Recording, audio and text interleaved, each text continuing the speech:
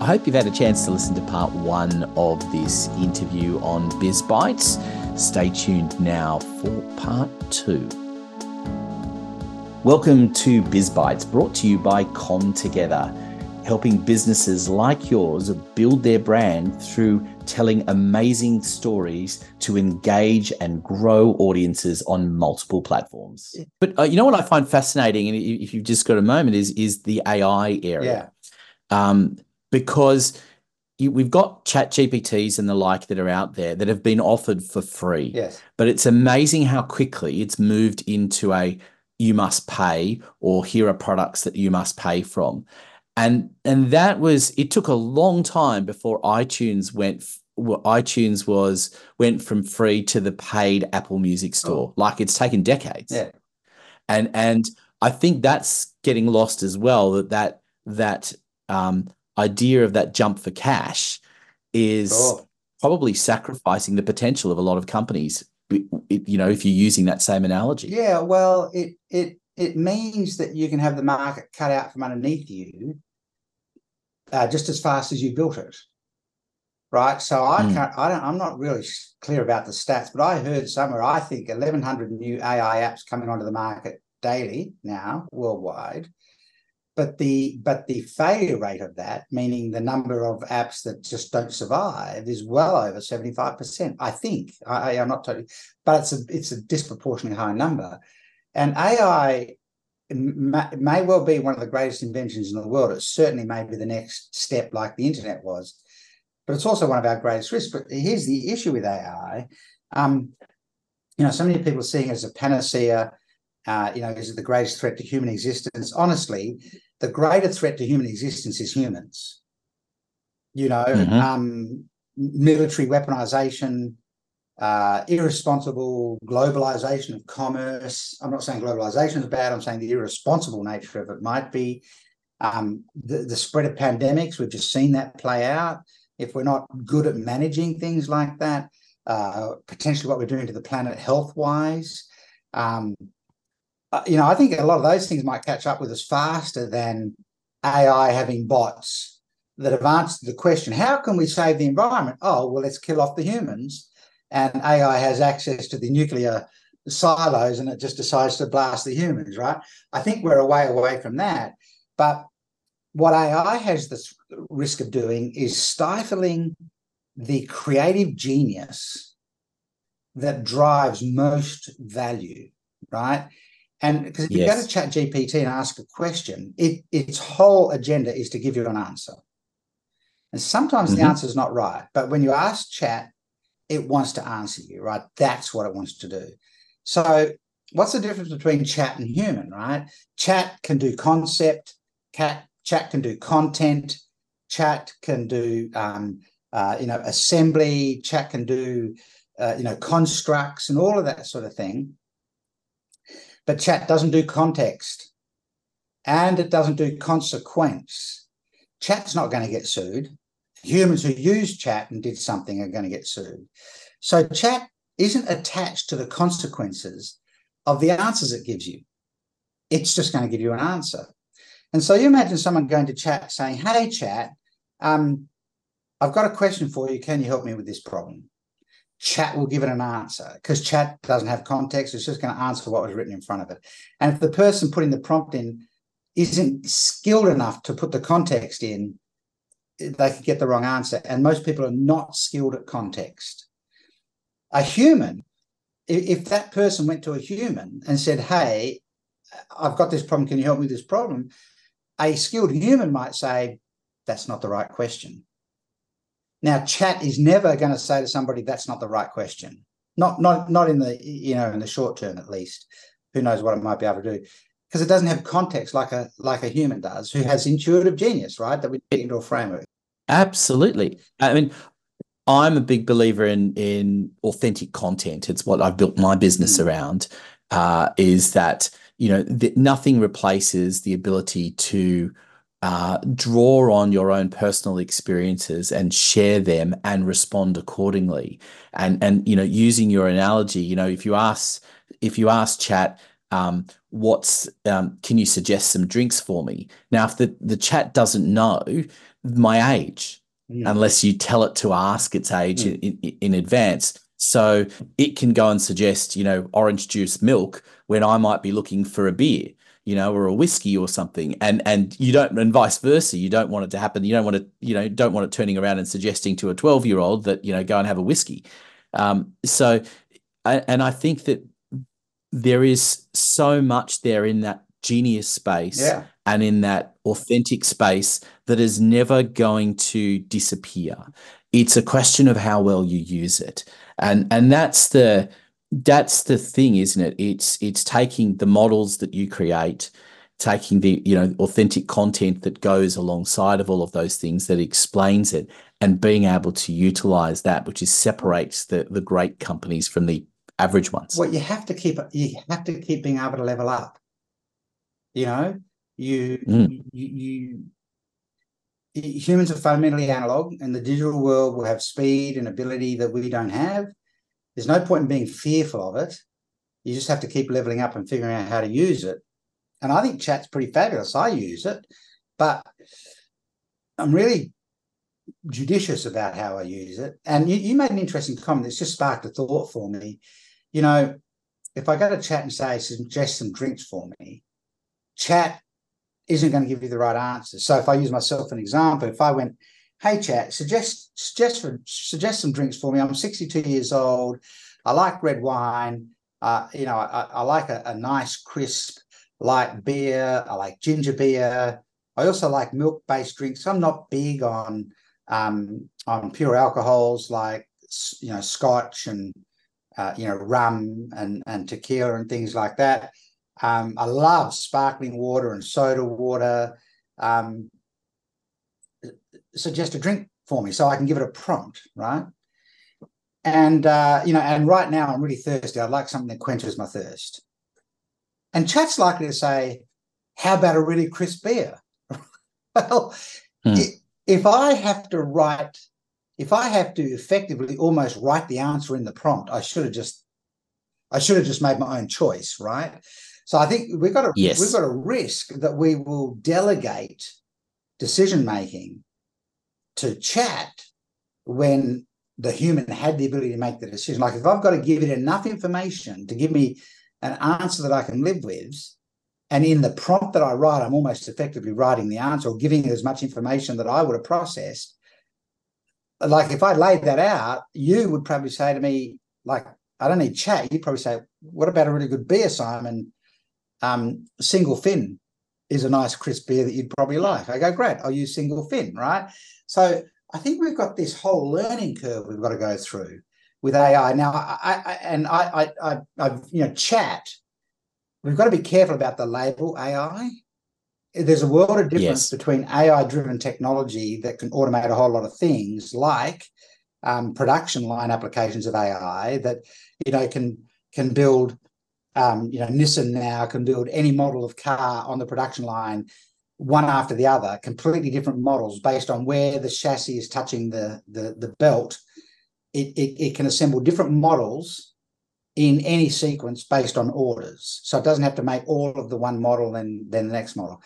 That's an entirely different use of AI compared to something like Chat GPT. So we've even got to be careful about the term AI because it's a very broad application. But if we think about something like chat, I think we've got to be, we've really got to acknowledge we're in the learning phase, and we've got to make sure that we don't just go to chat and lose the ability for discernment and judgment and decision making and creative and lateral thinking, and because it's easy for that to happen. What happened to people's abilities with the times tables once everyone had a calculator on their phone? Yes.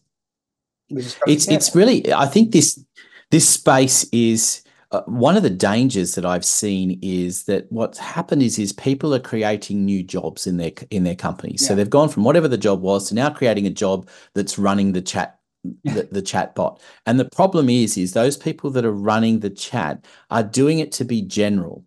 And so they're not got any specificity.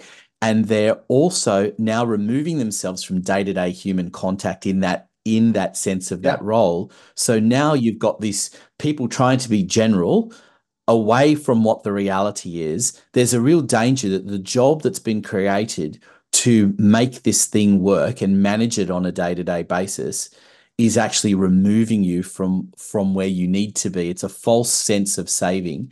And I think there's a lot of that. I mean, you and I have interacted on LinkedIn. Mm. And one of the interesting things about that is, and LinkedIn is moving further into this space, is encouraging people more and more to use chat chat AIs to answer the comments. And I've tested it. I've done I'm going to put up an article that's been written by a chat. I've even done a mock interview with a chat where I recorded one video where I put myself in between asking the questions, but pre-programmed questions that I'd had this, visual artificial intelligence answering. And what was interesting was that the comments. First of all, comments don't read videos, so if you're putting up a video, they're not Yeah. taking that into consideration. And you've got an article that's written by an AI with comments by an AI. What purpose does that serve anybody? Yeah. It doesn't serve any Yeah. purpose, That's and the I point. think that's it's kind of feeding into that whole idea of popularity for popularity's Yep. sake, and it's not even real. So I think there's a it all goes back to where we started the conversation is you have to unlock the genius and you have to Of tap into course. that and you have to make that relatable to people, because if you don't, what's the point? So, you think about LinkedIn. I'm very protective of my voice on LinkedIn. People know that thinking is not generated by AI. People know the Mm. comments in LinkedIn. People know that I'm writing my emails that I send to my own list twice a week. In fact, people answer the emails and they go, does Simon write these emails? Because it really sounds like Simon. The answer is yes, I write the emails, right? Because the market, if someone's investing the time to look at ideas I share, then they deserve to be able to know that it was me that shared the ideas. And when we respond on LinkedIn, I want I want the responses to. I place a lot of attention on. I want to pluck out one thing that's going to shift the paradigm in response to the comment that was made, and then my response to it. I don't just want to add content.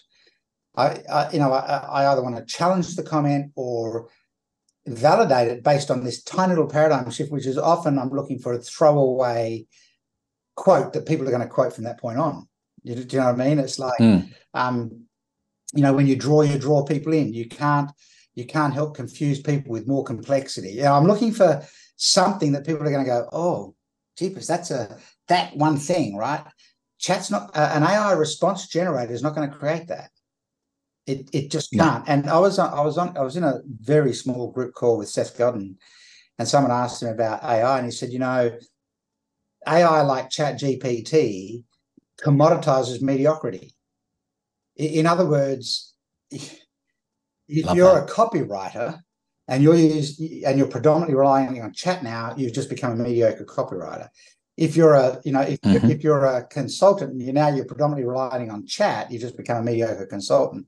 If you're a contracts attorney and you predominantly use chat to write all your contracts, you become a mediocre contracts attorney, unless you add contextual insight and wisdom on top of what chat's done for you.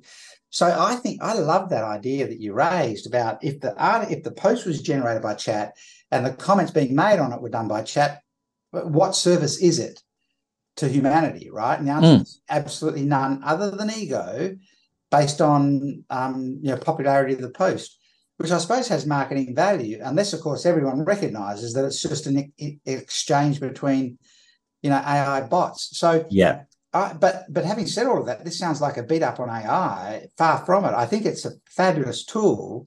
We have to be clever about what we do with it, and we can't afford to lose the human dimension to it. That is where the real value is going to add. We have to keep leveling up. We've got to keep we've got to keep pushing for the next level. And not everyone wants to push for the next level of their own. I was having a conversation with somebody who said, I help CEOs of large companies, particularly tech companies, to evolve personally, because if you want the company to double in value, you have to double in growth, personal growth as the CEO. And that's super interesting. So does that mean, as their coach, you have to double in your own personal growth in order for you to be able to help them double in their personal growth, to help the company? And he went, oh, wow, that's a kind of a wild thought. I hadn't thought, well, yeah, I mean, if that's what you're selling, that's the game, right? AI is not going to give that to you. It's kind of interesting. So, well, I mean, I've found it, for example, in helping people put together podcast series, and we're looking for topics for them to discuss. So in terms of doing that and saying, okay, what are some popular topics that people are asking questions about? And then the guest that's being interviewed on the program, or in this case, it's their podcast series. So I'm interviewing them as for their own series, where we are talking about topics that we know are popular, that they're providing their own spin on, much like we've just been discussing chat and AI. This is Simon's spin on that. And that's where you get that authenticity and your take on it, and that ability to understand your audience as well, because I think that's one of the other critical things that we talked about before, that to being able to direct things at a specific audience because your audience that you're trying to target, that is an area where you can draw those experiences in and make them relatable. And people often forget those fundamentals. Absolutely. That, giving examples of, if you were to have given me an example of, I was working with a sole trader, is very different to I was working with a large corporate. And giving it those contexts and knowing who the audience is. If you're talking to a whole room full of corporates, and giving the example about the sole trader is a bit pointless. And so that kind of level of stuff, I think there's a great cross section between what the two of us are talking about, and I love the fact that we've been on the same page here. And I think we could probably talk for about another couple of hours about all of this, because there's so much to cover. Very long podcast.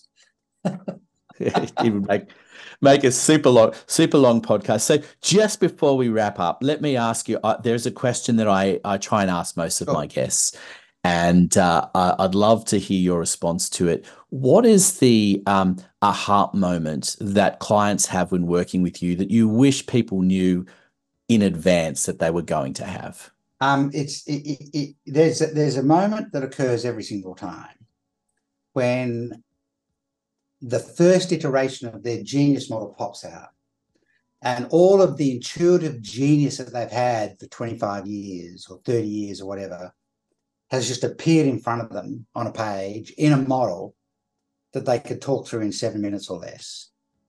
And there's this moment often where people, if it's on Zoom, they sit back, they throw their pen on the table, and they go, I've been trying to explain that for 25 years.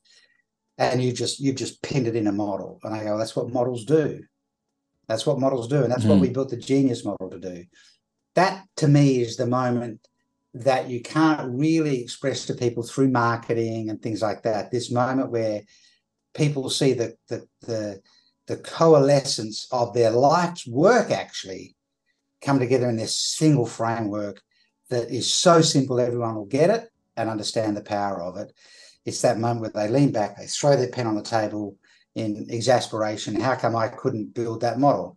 It's partly because I'm not them. I'm outside of them, looking in, and I can see it differently. And we use models. The models do the heavy lifting that require a level of thinking that language only and facilitation through words only will never get you to. So it's that moment where people see the entire value of their life work come into a single model. Yeah. I love that. And it's inspired me to go and pick up some of the models that I've been working on in different spaces and gone, now I can combine them into one thing. So there's a genius there. Simon, thank you so much for an incredible discussion. I really appreciate it. And we're, of course, going to share lots of notes on how to get in touch with you, and, of course, how to follow you on LinkedIn and other places as well. So thank you so much for being so generous with your time. Absolute pleasure. All right. Thanks very much. And, I've thoroughly enjoyed the conversation about AI. It's something we're always talking about. So it was great to actually get your perspective. You've given me some more thoughts about that too, Anthony. So thank you so much as well. BizBytes is brought to you by ComTogether for all your marketing needs so you can build your brand, engage audiences on multiple platforms. Go to comtogether.com.au, follow the links to book an appointment for a free consultation.